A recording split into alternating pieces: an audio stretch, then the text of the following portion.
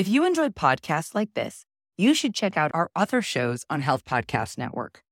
For example, Beyond the Paper Gown, hosted by Dr. Mitzi Krockover, helps people think critically about women's health issues, encouraging them to question and explore the complexities of healthcare systems, scientific advancements, and societal norms. There's a really cool episode that you should check out called Midday Menopause App, and that's about how AI and sensor technology can provide personalized interventions to manage menopause symptoms effectively. Check out Beyond the Paper Gown on your favorite podcast platform or visit healthpodcastnetwork.com.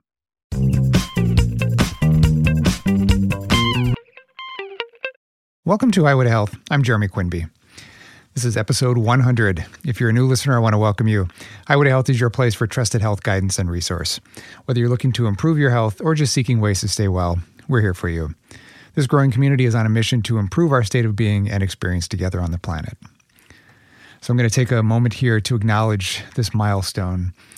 It's not always something I'm great about doing in my life, but I'm starting to appreciate this exercise. And I think if you don't do this once in a while, you miss the gratitude piece. As a listener of podcasts prior to starting one, I had no idea how much work goes into these things, especially if you want to do justice to something that feels important to you. I can say that it's been well worth the effort. The learning curve always feels steep at the beginning, but eventually there's a flow that develops and a sense of mission that continues to shift and deepen as we plod along. And a few things I didn't expect starting this out was how many of my friends and family would tune in. And so I want to first off here say thank you for your years of support and everything that you've given to me personally. I embarked on a path that I think many people around me didn't see coming, and yet I'm sure now many of you couldn't imagine me doing anything else. It's been a very winding road too, with lots of detours, and I think you'll learn a little bit more about all of them if you don't know me that well here in just a minute as Dr. Aaron digs into my story. I'm also grateful for the encouragement that I've received from all of my clients and colleagues. You've bolstered me in my everyday and pushed me to be better in the work that I do. You've taught me so much about how to be a good care provider and even more about how to be a good person. Your relationships mean more to me than I'm able to express, and I can't imagine my life without you. I also need to take a second to thank my team here. First off, my sound and video editor, Casey. I found him on Craigslist about 30 episodes in. He lives in Arizona. So we never actually met in person, but somehow he's become like family. And he's not only provided incredible technical support, but he's just a solid, thoughtful human being who seems to understand the mission of this project and has seemed to understand it since day one. So fortunate to have found him. And I also have to give a shout out to Mario Stonies in Lübeck, Germany, who designed the Highway to Health logo and website and continues to be one of my go-to people for discussing ideas for this project. And also like family to me at this point. We met 6 years ago after seeing his work on 99 Designs. And we did get a chance to actually hang in person on one of the most memorable weekends in New York City when we were hit by a 30-plus inch snowstorm. So that was where the beginning of our friendship really kind of blossomed. And he's one of the most talented and biggest smartasses I know, but also just a sweet guy who always finds time to send me music and photos of his family and somehow makes me laugh out loud at some point almost every week. So what a great guy. And I want to thank my inner circle, you know who you are, who've been encouraging me at so many different steps along my path. I want to thank the whole Hannah family who supported me in so many ways since my teen years. Knowing you're listening and contributing to Patreon makes me feel like I'm doing something important. To Stacy Deegan for your support, both as a colleague and friend and board member of Highway to Health. You've been a big supporter of this project since I started putting it together. And to Nancy Lazar for so many years of support and belief in me. Your courage in the face of your own health challenges is a constant inspiration to me. And a big thanks to all of you who contribute monthly to Patreon. Your support keeps this podcast free of ads and provides resource for so many people out there who are just looking for information. I want to thank all my colleagues too who have been sharing episodes and continue to contribute both as guests and to the journal. And to my wife, Lisa, my son Phoenix, and my daughter Iris, I won the family lottery. Your love fuels me every day. And to my mom, you've always been my biggest fan and make me feel like my ideas are valuable and important to pursue. I love you, Mom. And of course, Dr. Aaron Babb, here in the honor of interviewing me today for contributing the most to Patreon since this project began. And really, I have to say that being his friend and colleague is one of the great honors in my life. He's a big reason this podcast exists. He's been on the show a number of times and has been such an incredible voice of reason through the pandemic. And it turns out he's a really good interviewer too. And maybe we can talk him into doing more of these. Here's his interview with me. I hope you enjoy it.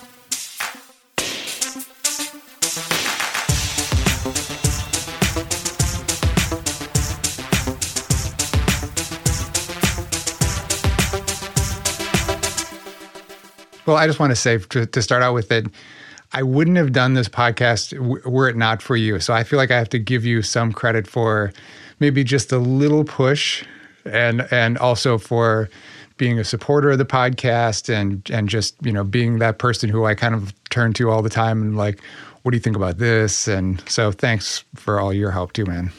Oh my gosh, for sure. It's been awesome watching you on the journey and supporting and being a guest a few times. Especially about the COVID stuff. It's actually been really helpful for a lot of my, a lot of the patients, a lot of the people up here. Yeah. And so, even just having that resource, being able to share, those episodes with people has been super helpful. And I hadn't thought, even before COVID, I hadn't ever really thought that we could sort of bring this into a clinic in a clinical, way that as your clinic has done, like they're using it as resource and information for people. It's such a consumable thing to be able to get information that way. So that was really cool to find out. Yeah, for sure. Especially with, my own patients who kind of know my voice too. They said it was, was helpful, especially for people who were on the fence or didn't really know who to trust. I still don't even necessarily know who to trust, right. Like online with all of this, information, but, digging through it. But okay, so let's start at the beginning of your life. So where were you born? I was born in Osage, Iowa. Osage, Iowa. A very small town. My mom grew up in Charles City, Iowa, which is not too far from Mason City, and then maybe as the crow flies, like an hour and a half or something from where the University of Iowa is. So that part of Iowa is kind of north, and a little bit eastern. Yeah, and was there till I was about 2 years old, and then came to Minneapolis. Gotcha. And do you have any siblings? No siblings. You are an only child. I'm an only, yep. Wow, that is interesting. I feel like I knew that, but so I feel like that makes so much sense, in thinking about your college, experience at St. John's then, and then developing such like great friends at St. John's, almost kind of like brothers, I would imagine. Yeah, and I think maybe you get this, because you also, which we found out after we met. We didn't meet at St. John's, but we both were alumni from there. But I think in some ways I figured out ways to sort of build some, just because I had such a small immediate family. I basically just grew up with my mom, and my two aunts, were around a lot too. So this is another thing that you and I have in common, is that we grew up around a lot of women, which I'm sure on some level has influenced us as caregivers. Don't you think? Absolutely. Oh yeah, for sure. And especially with the, I think the transition a lot in healthcare too, is that I see a lot more, women in healthcare, and my field is definitely dominated by that. Yeah. Almost all of the people I work with are women, and I'm definitely sure that my two older sisters and my mom and, definitely influenced my way, in healthcare. Yeah. That totally makes sense for sure. Yeah, but I think going back to St. John's, that was definitely something. I also used to go visit with my grandfather. Lived in Iowa after my grandmother died still, and so I would go down there and stay with him a lot as a kid, all the way through my teen years. And I liked this kind of something about the small town and about the way people kind of knew each other and looked after each other. And so there was something about St. John's that appealed to me. And I think that was, he actually got to go visit there before he passed too. So he knew kind of where I was going and he really liked it and stuff too. That's cool. Yeah, in the middle of the woods, almost kind of like a secluded place, a perfect place for college and growth and experimentation. Yeah, it feels kind of monastic there, and just and even just being in the middle of nature there. I was just up there about a month and a half ago, because we do a little reunion with some friends and stay in the senior housing, and the kids run wild and play, capture the flag, I'll just get all sweaty and run around. It's just the best. It's great to see. And a lot of these guys, some of them see each other a little more regularly, but some of us live far enough apart that this is the only time every year that they hang out, and they all just jump right back into where they were. It's cool. That is so cool. And so when you were there, you were an English major, right? Yep. So what did you think your life was gonna unfold as? That's funny. I remember my in high school, my basketball coach used to talk to me a lot, because I said I was interested in business. And then when I went to college, I didn't really, I don't know, I guess I kind of didn't know exactly what I wanted to do with that. I really went through my first year of college just kind of, trying things out and seeing what I liked. And then somewhere in my sophomore year, I think this was at the end of my freshman year, I took an upper level public speaking course, partly because public speaking just frightened me. I had a really hard time getting up and presenting and stuff. And so I took this course. I didn't realize it was going to be mostly upper class people who were in it, but one of that we had to do some sort of like convincing argument type thing as one of the public speaking exercises. And this woman got up and talked about being an English major and why she chose to do it, and she was pre-law, and that was another thing that I was thinking about. I was thinking about going into law. Being a Libra, you got to. I wanted to see the scales balanced, so that was one of the things that I was kind of thinking about. And I also, it's funny because I was better at math and, science and stuff when I was younger. And then somewhere in high school, I got really interested in music, and I started thinking about things a little bit more and just even when I was starting to write papers, I felt like, this kind of, I got a flow going with this that I really like. And so I had a few different, teachers who liked my writing. And then from that point, I was like, I think I'm going to go into this. And so I thought maybe I was going to go into writing and be a writer. I was thinking about going into journalism, which full circle, there's it's going to come back a little bit. But yeah, that was kind of my way into my major. Yeah, that's crazy how relevant to what you're doing like today with the podcast. And not only that, I mean, critical thinking and writing and reading. I mean, they're just important to every single field. Yeah. And it's really interesting to see, even that Jocko Willink guy, that Navy SEAL podcast, he was an English major in college too. Yeah. And basically said that, being able to communicate and be able to read and write is so important in whatever field you're in. I thought it was fascinating. And it reminded me of you because I knew that you had been an English major in college. Yeah. And you're totally spot on about the critical thinking part. There's something about, I've met a few other people in medicine who were English majors first. There's something about being able to really deconstruct something.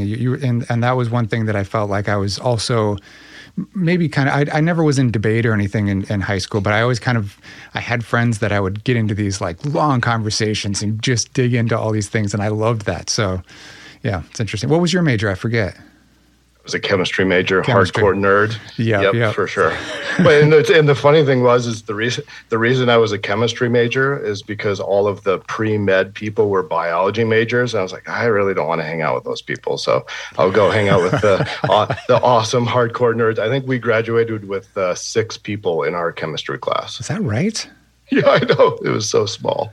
Huh. I mean, the benefits of going to a small liberal arts school, in the middle of the woods of Minnesota, you could have those smaller classes and be able to have cool discussions and get to know your professor. And it was definitely interesting. Yeah. So what did you do after St. John's? So after St. John's, I I applied for the first year. I decided I was going to go into education. So I applied for the first year. They only took 30 applicants for this master's in education course. It was the beginning of having to have a master's to get into education to teach in a lot of schools. So I applied. I'm a really bad like test taker, big test taker. I'm so much more of an applied person. So, and those tests you can't really study for. You can prepare and you can, take the tests over and over again. That's kind of how a lot of people do it. But I didn't get a terrible score, but I didn't get in. And so, and I wasn't, I think some of it was like my heart wasn't totally in it. Like I think that wasn't definitely not, that wasn't my direction. But I had also gotten really into music and was starting to play music a lot more in college. And so I applied for this writing program and I got in. And so I started taking these writing courses, which was cool. And it kind of kept me busy. It was like part-time. And then I was working, just odd jobs in restaurants and, cafes and all sorts of stuff. I worked at the Star Tribune a little bit in like the sales office for a while, the newspaper here in Minneapolis.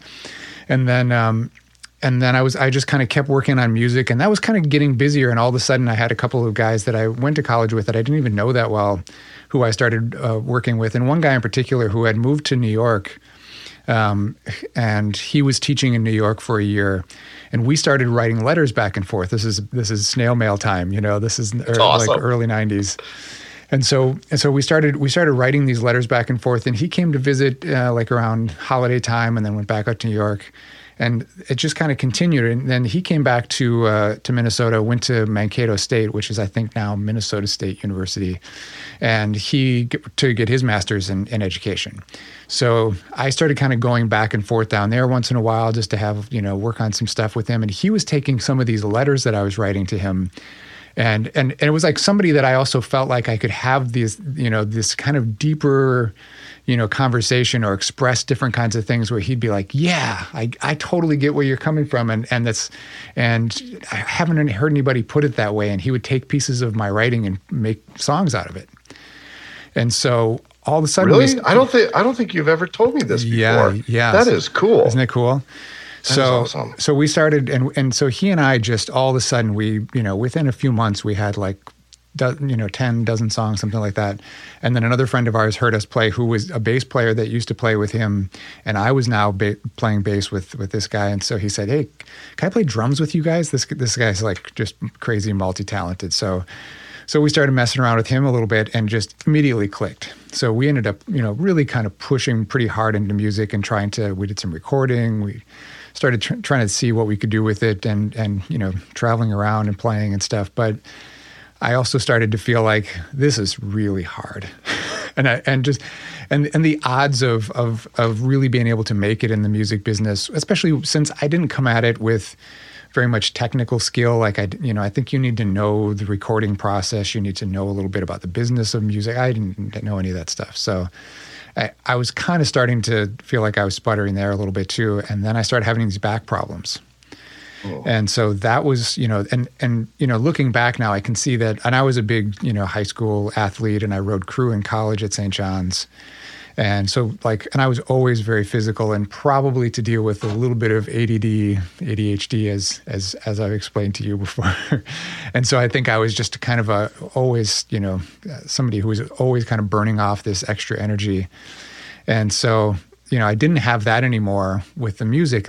I think that was a piece that was missing for me. And I kind of, I would still do some active stuff, but not the same way. So I ended up kind of getting interested in trying to solve some stuff, learning stuff movement-wise again. And then I just decided, kind of on a lark a little bit, like I wasn't having any success with with the stuff that the doctor was giving me, which was mostly like muscle relaxants and, stuff to just deal with pain.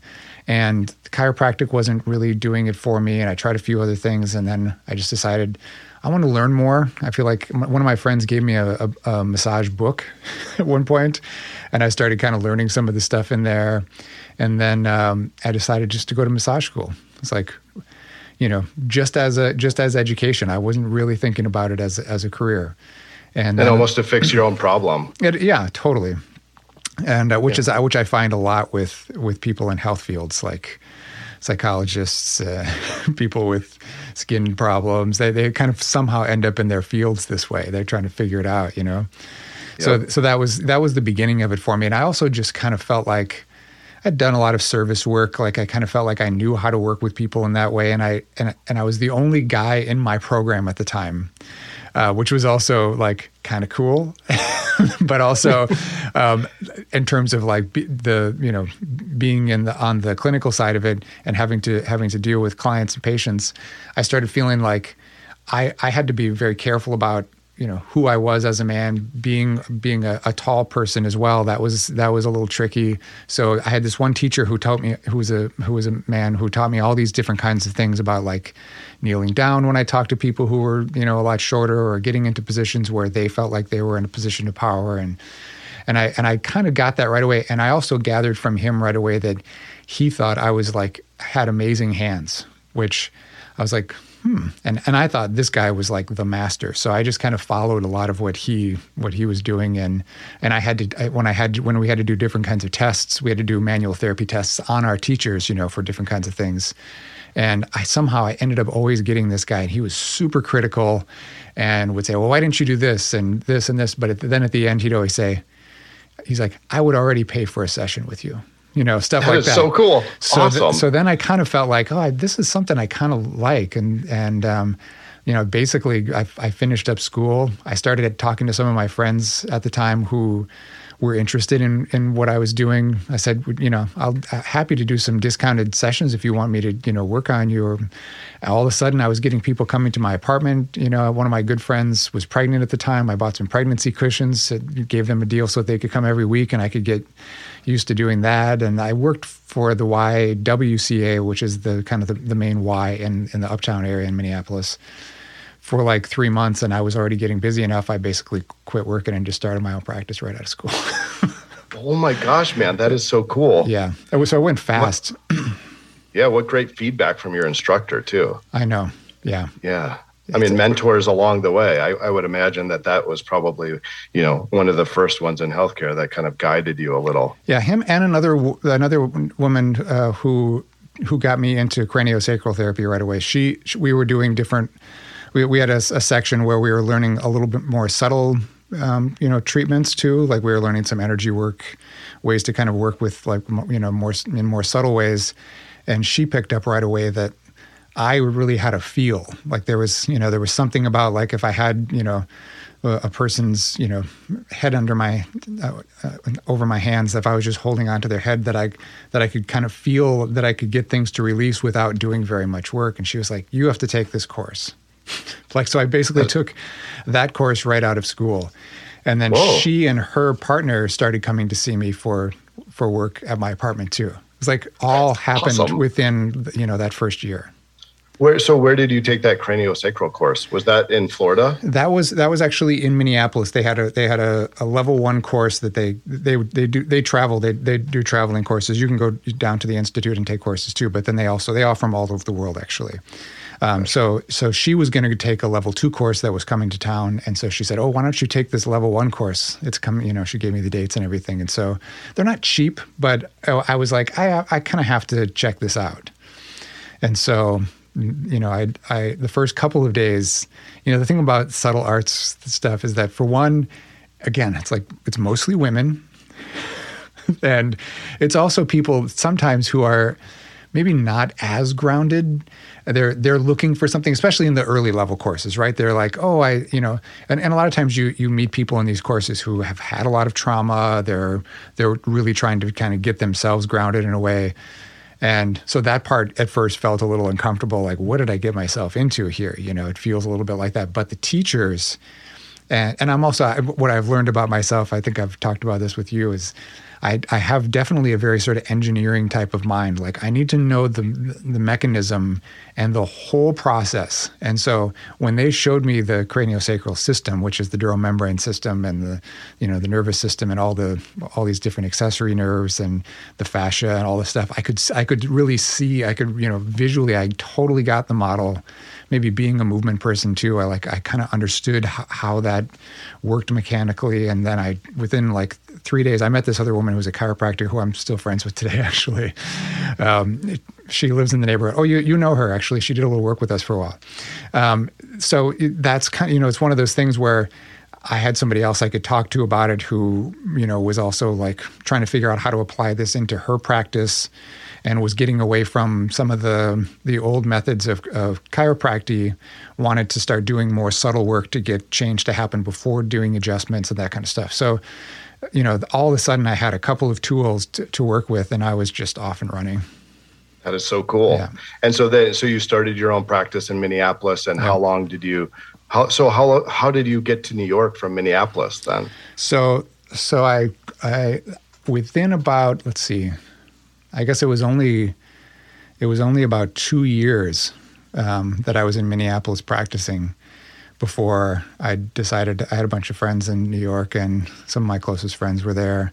I'd gone to visit, and I loved Brooklyn especially. So that was where, I liked, maybe it goes back to the small town in Iowa. Like I liked these little small town, feels that Brooklyn has, within any sort of 10-block radius.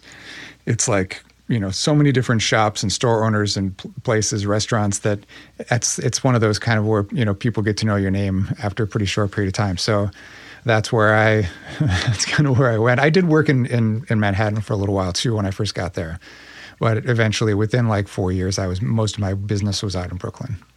That is so cool. So, and then so tell me again how you started the Everyday Athlete. Is that what it was called? Yeah, Everyday Athlete. So yeah, that was kind of part of the transition to get everything to Brooklyn, actually, because, one of the hard things about having a private practice is, it became very clear to me when I went to New York. I had a good community and network already that I had developed, partly because I went to school in Minnesota, and I knew a lot of people in Minneapolis, and I had family members, and so that wasn't. And also, the cost of living in Minneapolis wasn't so hard that and going back to the music part, I'd been looking for something that I could do to keep music going that I, felt like wasn't robbing my soul at the same time. And so massage had given me kind of a lot of flexibility, because I didn't mind working hard and then having a little more time to do other things. So, I was really only working,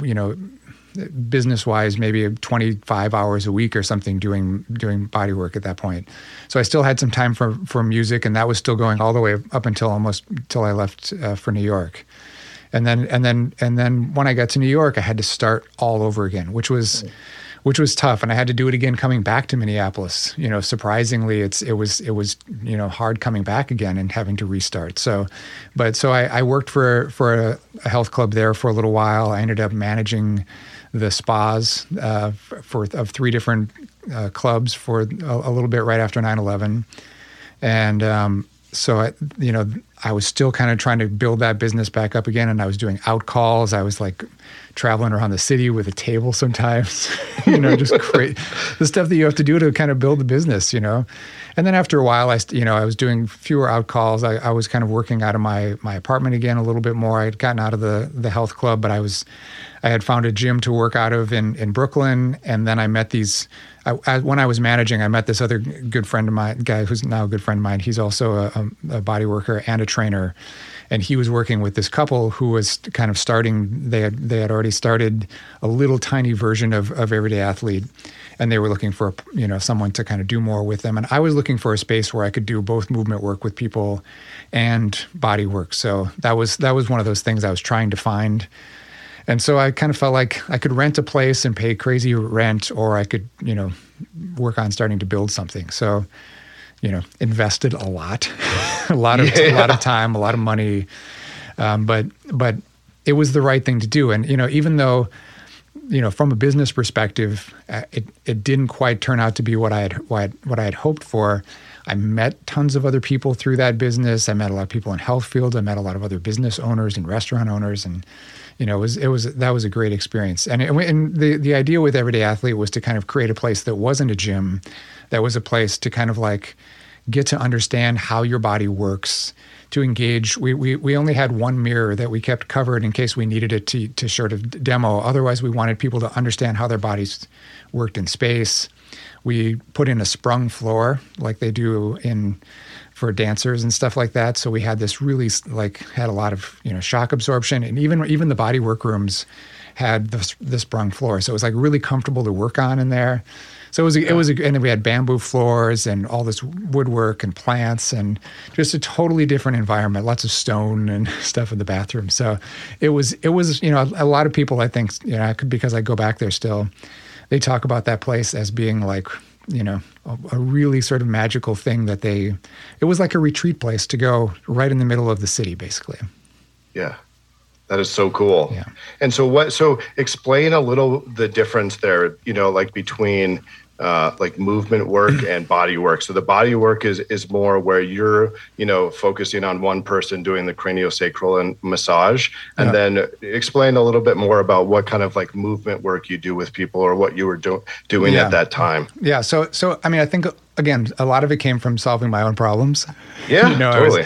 I was trying to figure out, ways to kind of do maintenance work. I think movement work actually solves a lot of problems, but, you have to kind of understand how the hips function, how the shoulders function, how the stabilization of the trunk and core and even shoulder blade needs to be stable to be fully functional and to build strength on top of it. So what I was seeing sort of as I was, trying to learn this stuff for myself was that a lot of people were just jumping past a lot of the foundational stuff into strength work. And I started realizing that the mobility component to it was like much more important, that you had to learn to first stabilize some of this stuff around the trunk, around between the rib cage base and the pelvis, to have that center, that stabilized center, and then everything else was kind of built out from there.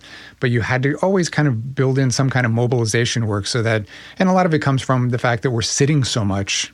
I mean, that wasn't my work necessarily, but I was working with so many people who were just having all these sort of chronic, tight shoulders, tight necks, tight hips, lower backs, all this kind of stuff. So getting them to actually be able to kind of free up some of that stuff, and then almost re-experience what their body feels like, and even break out of the ideas that they had about the aging process, thinking, oh, well, I'm 35 now, thinking that that's old.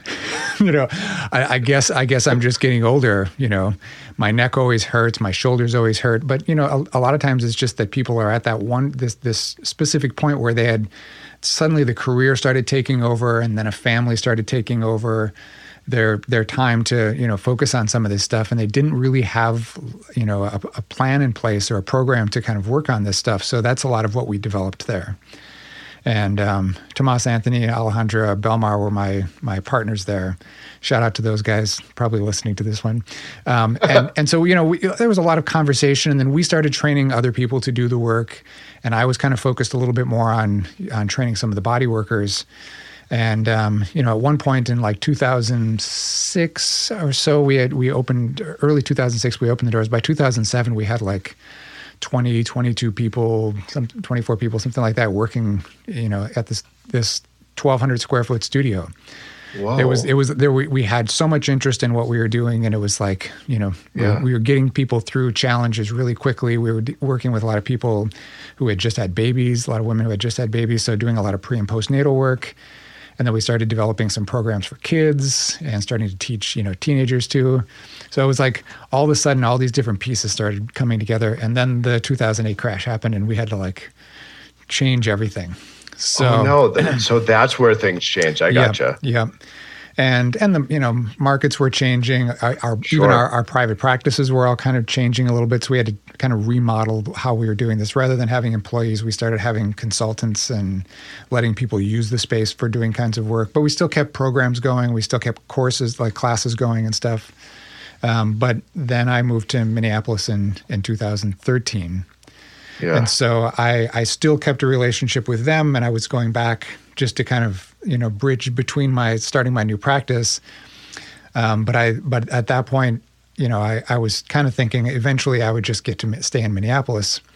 But little did I know my business continued to grow in New York. So then I, all of a sudden I was, I started going 3 days and then 4 days, and I got to 5 days, and I was like, okay, that's as much as I can do. As much as my family will probably let me go. And then somewhere around there is where I meet you, I believe. Yeah, for 2014? Sure. Well, yeah, I think it's probably close to then. So let's backtrack a little bit because I want to hear a little bit more detail about like how your experience was with like the treating people after 9/11. And, because I think, some of the things that you and I have talked about over the years is just kind of how, our trauma, our, emotional state, our mental state really kind of comes out in our physical bodies. Yeah. And I can imagine, like how that experience was for you, or how, helping people through some of those, experiences must have been really interesting. Well, and the other thing about it is that you step forward with whatever your skill set is, but on at the same time, you're also going through the same experience, so, and then working with people, I worked with firefighters and policemen who had been down there too.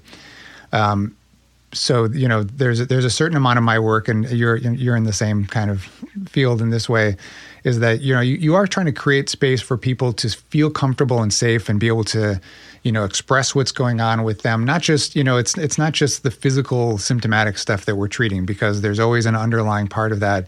And you don't know how much was going on before 9/11 with this person. And so you have to kind of get that story to come forward. So I would say in some ways that was only like 4 or 5 years actually into my career of doing this work. So I was still pretty new in that respect. And I would say before that, I was very caught up in like technique and, that kind of stuff. I think I was starting to understand, and even some of the coursework I was continuing to do around like what we call it in craniosacral work, somato-emotional release, which is sort of how that physically manifests, how those kinds of, emotional traumas manifest in the body in different kinds of ways. And then what the release process looks like too. And I think movement in general is sort of good for people in that process. I don't know if you've ever heard this from people, but sometimes people would be taking like a yoga class and all of a sudden break in tears. That's kind of what the somato-emotional release process looks like, simply, but it can also happen, just with someone's hands on you on a table and someone who knows how to sort of facilitate this and dialogue with you through it and that kind of stuff. So then I became a little bit more interested in that. I would say at that point, that was the moment for me where I started realizing not only were these people going through stuff, but I had a lot of stuff that I needed to work on, especially and I think as I work on more of my stuff, I have a capacity now for more, in terms of what's going on with other people. And so tell us a little bit about when you met Lisa. I would imagine that this is around that time period too, right? Yeah. Well, the story before that is, I guess, I also went through a divorce. Did not have children, but I went through a divorce in 2008, which had, that was the end of things. But it takes a bit of time to kind of go through this and to figure out. We did some therapy, tried to figure out whether there was something there that we could still work on or not. It's a challenging thing to go through. It's no different than any relationship, but I feel like there's something about when you get married and when you commit in that way that then when it's not working, you have to figure out your own piece in it too. Like what did I do wrong here? So I feel like that was kind of the year for me to like, not only did the stock market crash, but so did my marriage at the same time. And we had been together for almost 15 years, not all married years, but, long time. So went through that whole time period. And in some ways, I feel like that was a rebuilding time period for me. And then in 2009, was starting to date and not thinking I was going to, meet anyone necessarily, but had been on a few dates, some good, some not great, and was just kind of committed to like, I just kind of want to see I hadn't dated since before the time of cell phones, so suddenly I'm like having to do all this texting, dating or whatever that has to go on, and so then I met Lisa, and our first date was like pretty good.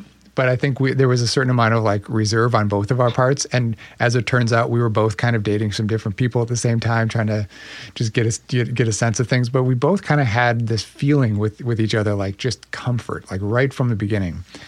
And so yeah, we started dating, and I knew that she had a child. That was one of the parts of starting to have a relationship with somebody with a kid that I had no experience with. And we didn't meet. I didn't meet him for a while. It's Phoenix. Phoenix has just been on the podcast, so people know who he is now. But I didn't meet him for like maybe 3 or 4 months. But as soon as that happened, and I would basically see him mostly on weekends at that point, because they lived like all the way on the other side of the city. So that was also like a challenge trying to figure out how to make that happen at the beginning. But once he, sort of, was open to me and, was interested in me, I realized I'm having 2 relationships that I'm starting at almost the same time, So on some level, I felt like I have to kind of make a commitment. I don't know what's going to happen with her and I. It's the beginning of a new relationship, and it felt great and everything. But also being realistic about bringing a child into this. So I thought, well, I'm gonna stay in his life in some capacity if I'm gonna get involved in this. And it made it easier. Kind of like then it was like, all right, so this is what's going on, and it all happened like pretty quickly. Actually, it was like easy. Kind of all the way through, except for the fact that I just kind of like gone through a very challenging time period and the business was falling apart at the same time. So, yeah. So a perfect time to start over. Oh, start over. Yeah. But in a way, it is one of those things. And also when you have someone who's kind of, I felt like Lisa had my back like right away. Like she was, and she also had a good business mind. She was in an MBA program at the time, talked through a lot of different kinds of things. I had considered filing for bankruptcy because I wasn't sure exactly what level I wanted to be at with debt, with the some of the stuff that went on with the business. But, it kind of resolved itself within the course of a year or so. And all of a sudden I kind of felt like, all right, that feels good. And then Lisa and I decided to have a baby. And that also kind of was all fairly smooth, except for, Iris had meningitis when she was 12 days old. Oh yeah. And was that in New York or was that in Minneapolis? That was in New York still. Yeah. So we were there until she was about a little over 2. Wow. Yeah. That must have been a very trying situation too. Oh, totally. And luckily I had already started working with babies at that point. I kind of had this feeling that something was going on. And I also knew that babies aren't supposed to have fevers, and something seemed really off. I could tell there was, she seemed warm. And I knew pediatricians at the time, so I actually called our pediatrician who lived like 4 blocks from us, and she said, just bring her over and I'll just at her house and just check her out and stuff. So she called ahead right away, said, go home, get bags packed. You're going to be there for at least a week. She's either got a urinary tract infection or meningitis. And so we get there, spinal tap right in the door. They already have a room prep for us. It's super fast. And, oh my gosh. I know. And so all of a sudden, and it's a whirlwind. You can hardly sort of understand what's going on. And then, you know how it is. Then they've got them in a room, they've got oxygen monitors and all these different things trying to get a sense of what's going on. Sometimes that would dip a little bit and beeping and you're just freaking out. You have no idea what's going to happen. And so the first day or 2 were kind of crazy. And then Lisa got sick. She got mastitis probably picked up something while she was in the hospital and wasn't nursing like she was supposed to be because of all the stuff going on. And so she got sick and had to leave the hospital. I took her to the ER downstairs. I was just like, what happened to my life? And so she left. And somewhere like that night, I could tell Iris was starting to kind of like, something just felt a little different. I could tell she was starting to get hungry, and things kind of slowly got better. One of my good friends came in the next day, who was visiting who lives in Minneapolis now, who had been living in New York before that. You've met him, one of my close friends, and so he came and took me out to have dinner one night, and the nurses said, "Yeah, you can leave for a couple hours. We're fine. We got this." And that was like a turning point. I was like, I came back, I felt more relaxed, all of a sudden but we still ended up having to, they had to keep kind of checking to see if there was stuff going on in the cerebrospinal fluid, which was crazy because she had bacteria in her craniosacral system. It's like what I do, but she pulled out of it, pretty well. We never had anything that was like any clear symptoms afterwards. she didn't have a lot of swelling either. I think because we got her there so fast. Yeah, how awesome to have a network and know your pediatrician, be that close, and I mean, just how incredible. Yeah. So that was very fortunate, and I feel like we got through that. It was certainly challenging, and we had a lot of people step in, and some people flew into town and like gave us days off so we could go shower and sleep a little bit. Because Lisa and I slept on a couch, basically one of those benches in the hospital, like heads at both opposite ends and sitting up practically. That's craziness. So you were working with babies before that happened? Yeah. Had just started. Yeah. How did that happen? How did you start working with babies? I have a good client. Actually, the person whose office I use now in Brooklyn when I go in for visits, she's a midwife. I've been treating her, and she kept kind of, she was getting into my ear about different things that she thought I could be helpful with. And she brought this baby to see me at one point and just said, "Will you just do an eval to give to the doctor? They want to put this baby had like one really compressed like eye that wasn't quite opening up, and it was at like 6 weeks, so pretty starting to get kind of pretty far down the line with it. And so they asked if I would see what was going on. What I noticed with the cranials, they wanted to put the baby in a cranial cap, which the midwife was not super excited about, nor were the parents. To help kind of form the cranial bones, because everything was kind of asymmetrical. And so I just did a little eval. And when you're feeling for tissue, you're interacting with tissue. It's responding to you. And so within a week, the eye opened right up, and all the cranials actually moved a little bit, which was like, after having worked with adults with like, chronic back and hip and shoulder problems, that could be a few months sometimes before they get out of those things. So to see something happen like this in that short of a period of time really made me realize what sort of potential like bodies have. So then I got super interested, and I did some volunteer work for a while. And during the volunteer period, I was introduced to this lactation consultant who she was a PT as well. And so she was looking at what I was doing. We spoke the same language, which is another one of those things that's helpful, because that's, I've talked about this a lot. It's hard to kind of, figure out what the project is together when you're working with someone in a different field. And so I was starting to help babies with kind of feeding challenges a lot of times. And sometimes it was like a latch issue. And so we come up with different strategies for how to work on some of these things. And then I was like, all right, I'm going to go back to school and study craniosacral for pediatrics. So then I went. So then I went back and started taking courses for that. Yeah. Oh, awesome! And I don't know if you've ever told me that. That's cool. So is that when you went to the courses in Florida, or were they still traveling around? That one was, I started traveling, and sometimes you have to go to different cities depending on where they have the courses. And those were much more specialized. So I did my first one I did in Boston for that one. But I've done them like all over the country basically. And you're still doing some of that work today, right? I think you have to.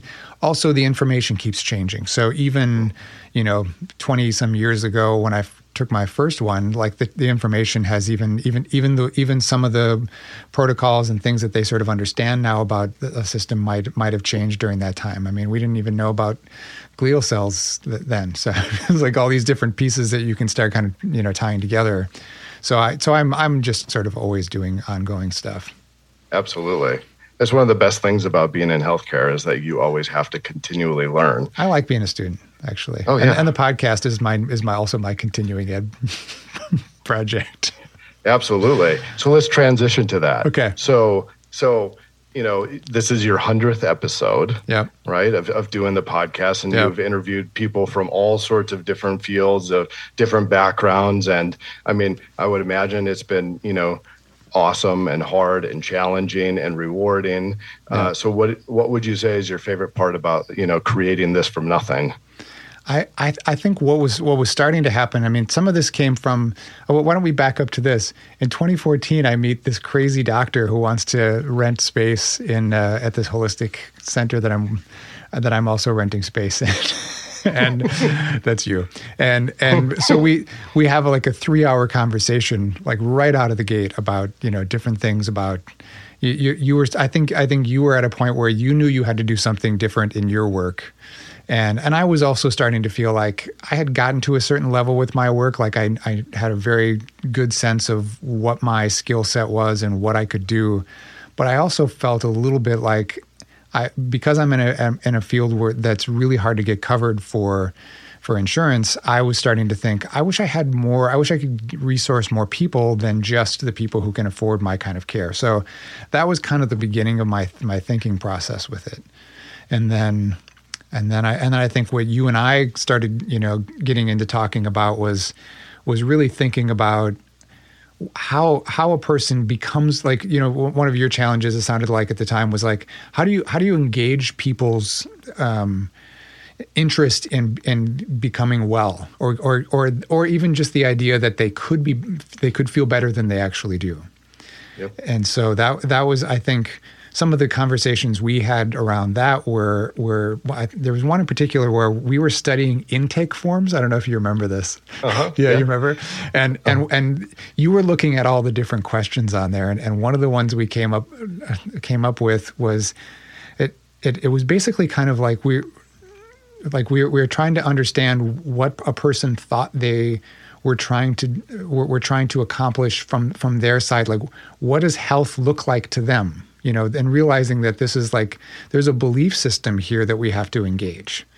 Yeah. That's what actually excited me the most. Like I started realizing that that's what I've been doing, but that's what I wanted to do more of.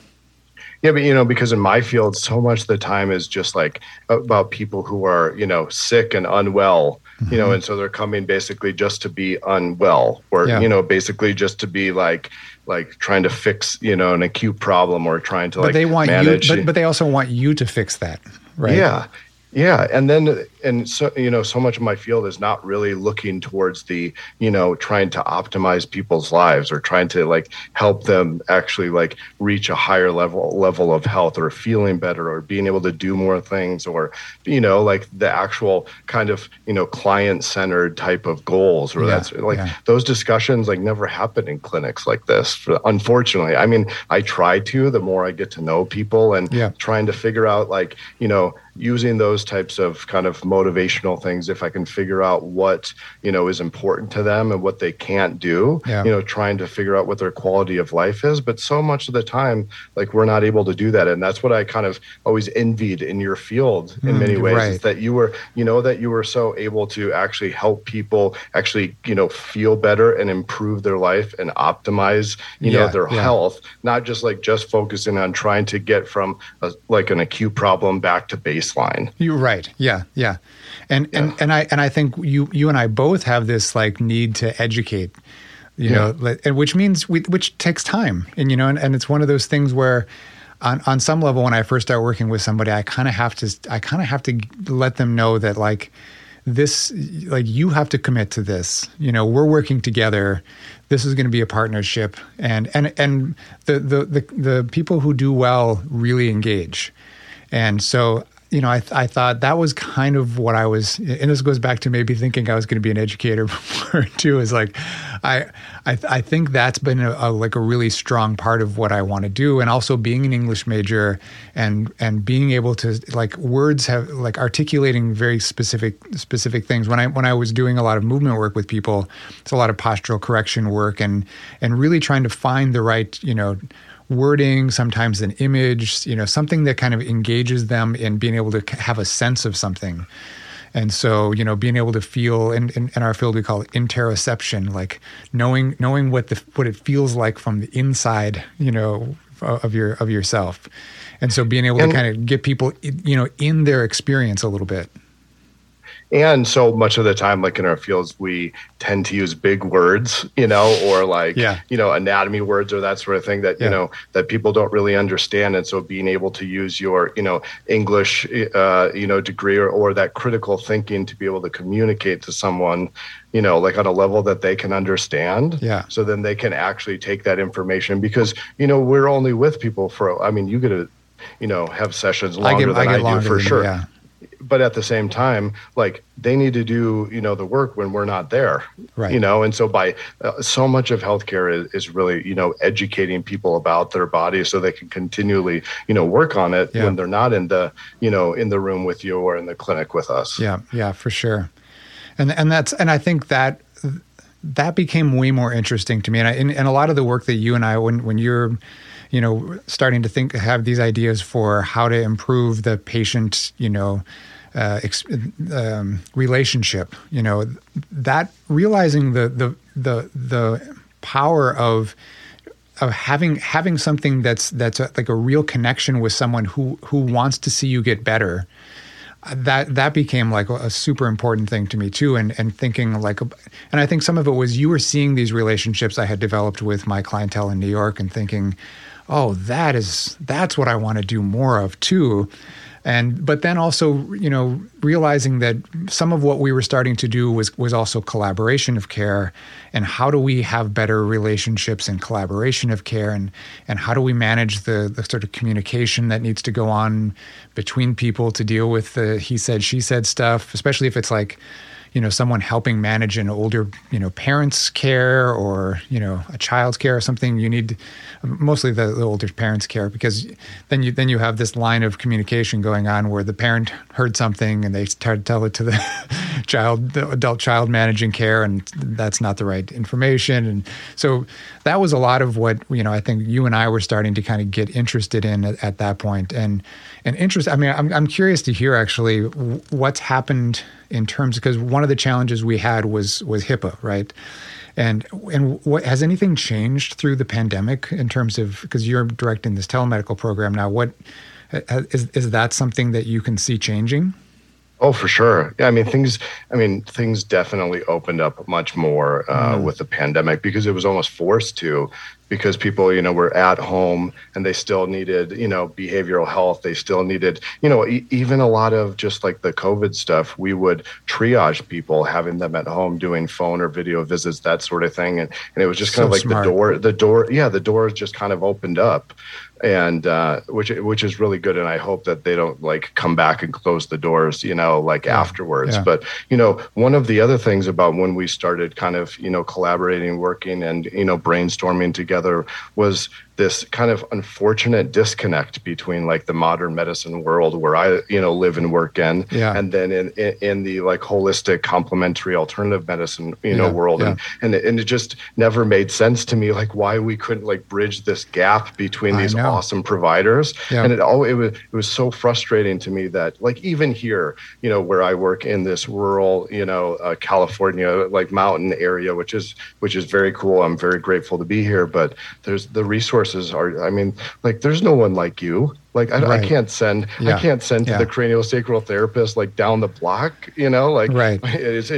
And I just know that the majority of my patients would benefit from being able to see, like someone doing body work or even being able to collaborate with other providers. And I think that was one of those things that we started, connecting on right away, that it would be so great if, you could have a whole healthcare team that actually could easily communicate. And that's still a huge issue in healthcare, is actually having like the ability to communicate back and forth. Yeah. But I would imagine that your network has just like gotten larger and larger with this podcast and being able to like meet all these different, providers from all these different backgrounds. It must be very interesting. Absolutely. It's introduced me to so many different, people and even just ideas. I know you've listened to a majority of them, but things that I would not have even considered about certain kinds of care, like about holistic dental or things like this. And even to understand the value of those kinds of things that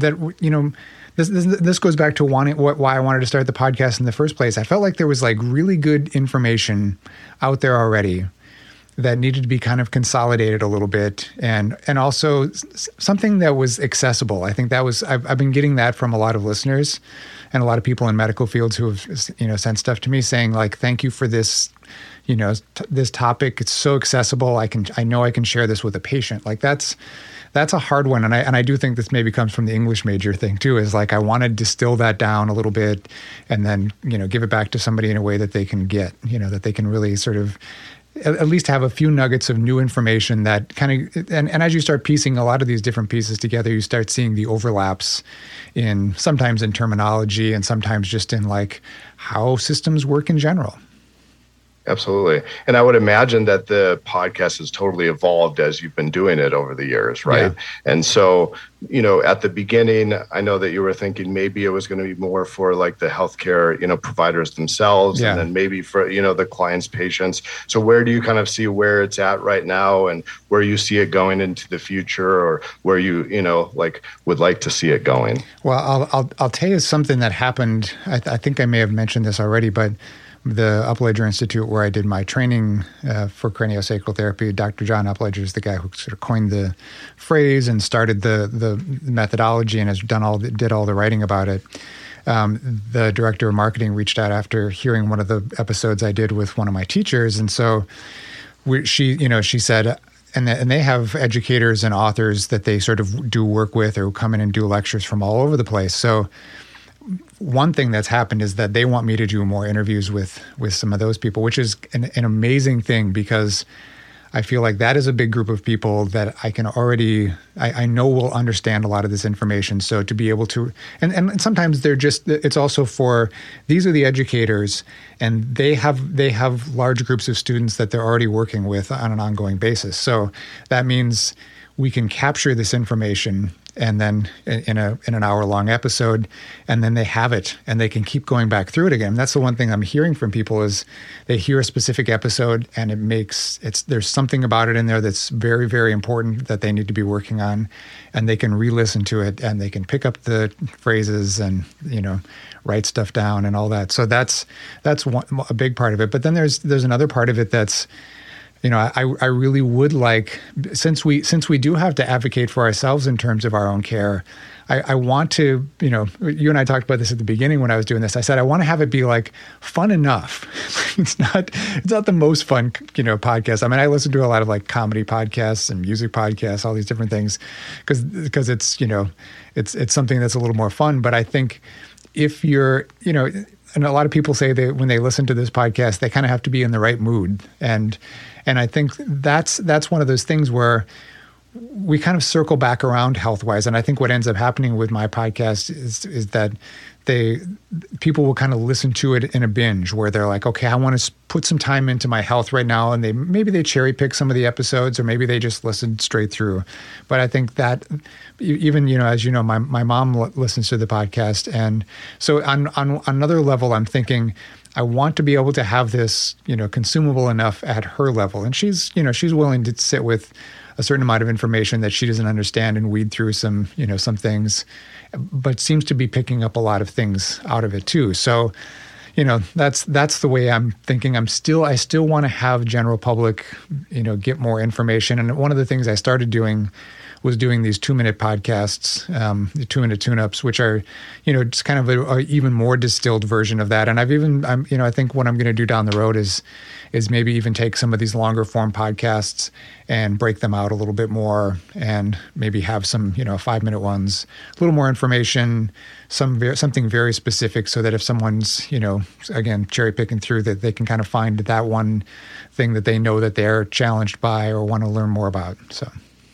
That's awesome. And then you recently kind of revamped your website with a very talented designer in Germany. Yes. And what's your vision for that, and what do you hope that will be created on your platform there? Yeah, that's version 1.0. Mario Stoney's. We'll have to give him some.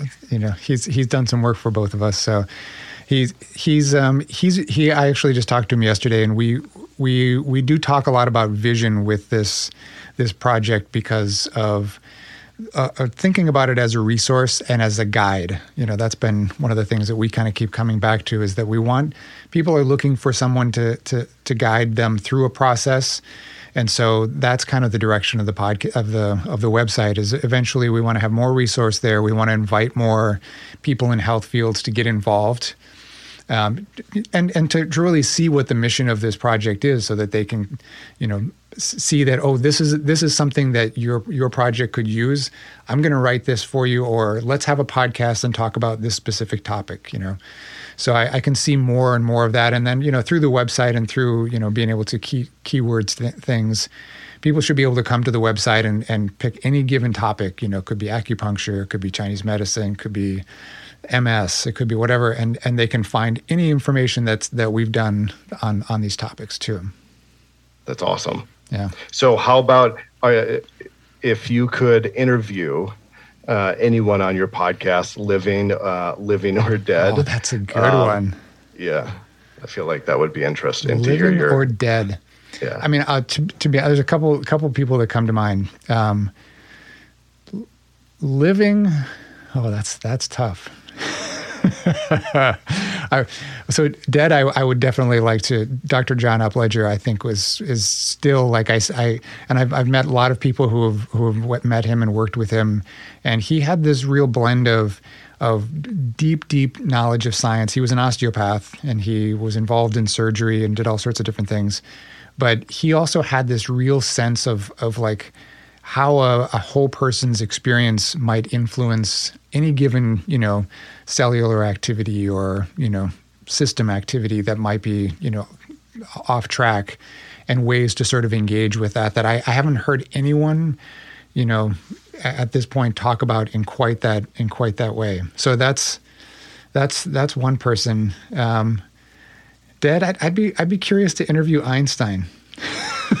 I've always had a bit of a curiosity, and also Leonardo da Vinci. I've always been kind of curious about, in some ways the understandings that he had in terms of science and health.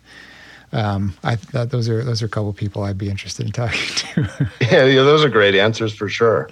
So how about, I would imagine that this has been a challenging, experience. So do you have any advice for people who are either, starting a project, from scratch, or, wanting to build something, or say, starting a podcast, or, like, what have you, learned along the way that would be beneficial to know? That's a good question. I mean, I've talked about it a little bit with some, different people on the podcast, but I think the thing that I think from watching this project is that you just have. I mean, there's a pace part of it. Not like I'm much more interested in having a quality piece of material. I think about each podcast episode a little bit like I did when I was writing songs. I want them to be, sort of concise enough in some way, but I do a fair amount of research before I do each of these too. And sometimes I'm reading books by them, listening to other things that they've done, listening to lectures that they've done, because I want, again, I'm trying to distill this down a little bit, and I think that's of more value. We're in a very content-driven market now. Like, there's so many podcasts, and the way that they're driven is by advertising for the most part. So the more that they put out, the more money they make through advertising. And I've stayed away from that. And I, not that I'm opposed to it. I just want to have the right partnership when I do it. But I've been doing Patreon, so I have been getting some support through Patreon, which has been helpful. And I think I'm starting to develop relationships where I can get more support for building this project, but it's taken a long time. It's taken. We're going to be at about almost 5 years from when you and I drove around in the car talking about and trying to figure out how microphones work for doing this. So wow, that is so crazy. Time flies, right? So that's I think being comfortable too with allowing the time for it to develop. I think the times that I've made mistakes have been when I tried to force something that really wasn't, that I wasn't ready for, that it just wasn't right. But that's what most people's learning experience. I think now I'm getting to a point where people can kind of I think they know what this thing is about a little bit more, but that's only because it's been kind of going along slowly for so long that they can kind of see the trend of the kinds of people that I have, the diversity of topics, and that was one thing that I struggled with at the beginning too, was thinking, do I just make this medical, or do I go really deep science? And one of the things that I knew early on, that's sort of part of my closing, is that I knew I couldn't talk about the physical health part without talking about sort of our environment and our community and that kind of stuff, because that is a big player in terms of how we feel. So that's, I think that's one of the important things that I learned from some of the work I did with you, but also from just kind of like sitting with these conversations for a really long period of time. So your son Phoenix is going off to college. Yep. And so do you have any, this is what I feel like this is a common question on a lot of podcasts, especially a lot of interview ones. But So do you have any advice for, say, like a young person who is like, just starting their adult life or just starting their career because you've had a fascinating, we've, just kind of gone through the journey of your life here, and it's been such a fascinating, kind of journey along the way, and, different things and molding different things together and connecting. And do you have any advice for a young person? I think you have to, for one, start early on at some point, you have to just trust your instinct, and also plan to fail. If you're not failing, you're not getting anywhere. You're most likely not learning. It also tells you that you're not taking very, very many risks. And I think one of the things I've learned in terms of risk taking, even with the podcast a little bit, is that when you get comfortable with it, when you do it often enough, it doesn't feel quite as overwhelming. You just start to kind of feel like, oh, that didn't work out, And it was one of the things I sort of joke with my wife a lot, is it's like, it'll either work or it won't. It's hard to think that way, But if you can be comfortable with that, what's after that? It either works or it doesn't. Either way, there's still going to be another step and another decision and another chance to make something work or it won't. That's the whole process. So that's one thing. And I also think there's one of the things I've been trying to get Phoenix to think about is get into the spirit of exploration, of just, because I think there's a tendency for us to think that we already know enough, or that we already know. Some people, who go very deep into their field start to think they know everything, and that becomes problematic too. And I've always been of this sort of beginner's mindset that I'm sure I don't. That's the way I feel all the time. I'm sure I don't know enough, and so that's maybe where the curiosity comes from. Yeah, and being a lifelong learner like you are. Yeah. But that just comes from the curiosity. I don't, and it's sometimes the only limiting part of it is I've struggled with an imposter syndrome, because I feel like I never know enough, but I'm starting to get more comfortable with the fact, and it's been really interesting because so many of my friends and colleagues and, clients and stuff start to listen to this, and family members. And, especially our closest people, most of them don't really know what our day-to-day looks like. And so to have them listen to me talk about things, they're sort of like, I had no idea, what your life is like. So it's kind of cool. That is so cool. Yeah. Well, I just want to say congratulations on what you've built. Thanks, my friend. Seriously, it is so impressive, and I'm so proud of you, for sticking with it. And it's such a beautiful thing. And I'm so honored to be able to interview you for your 100th episode. And there's going to be so many more to come. And Well, I thank you for all your contributions. You've been donating financially. You've given me a lot of time with with doing episodes with me, and I really appreciate it, my friend. Oh, it's been an absolute pleasure. We'll do this again, maybe at 200. How's that sound? Okay, yeah, that sounds awesome. Absolutely. And maybe we can do that one in person, and another one, and a few more in person. I can't wait to see you again soon in person. That would be awesome. Likewise. All right, see you next time.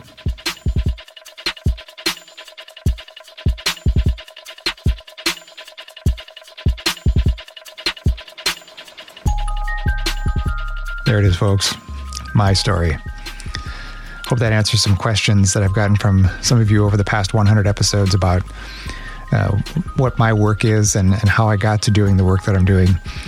Thanks to Dr. Aaron for your efforts and time prepping for this one. So much fun to do together. And I realized listening back to this one that I didn't answer his question about a living person that I'd like to interview, so I've got a couple for you. I'd like to interview Dan Buettner of the Blue Zones Project. It's a fascinating study of the longest living humans around the planet and what keeps them healthy for so long. I'm actually actively working on this one. We've got some common connections. I'd also like to interview Dr. Mark Hyman. I love the work that he's doing, and I don't know much about what his work was like before he got into doing his writing and podcasts. So that's another one. I'd also like to talk to Brene Brown, who I think is brilliant and has really opened up some important dialogues about mental and emotional health. And I'll try to work on her as well. If you've been considering contributing to this project, it's very easy to do. You can donate at just about any dollar amount over at patreon.com/highway to health. And you can find a link by scrolling down to the bottom of the show notes on the app that you're listening on. Your support is greatly appreciated. Thanks for listening and for all that you do. Be good to yourself, be kind to each other, and take care of your planet. Be well, my friends.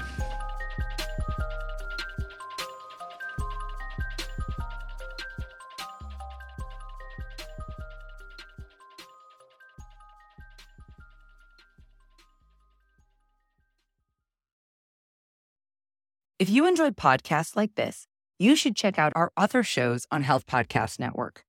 For example, Beyond the Paper Gown, hosted by Dr. Mitzi Crockover, helps people think critically about women's health issues, encouraging them to question and explore the complexities of healthcare systems, scientific advancements, and societal norms. There's a really cool episode that you should check out called Midday Menopause App, and that's about how AI and sensor technology can provide personalized interventions to manage menopause symptoms effectively. Check out Beyond the Paper Gown on your favorite podcast platform or visit healthpodcastnetwork.com.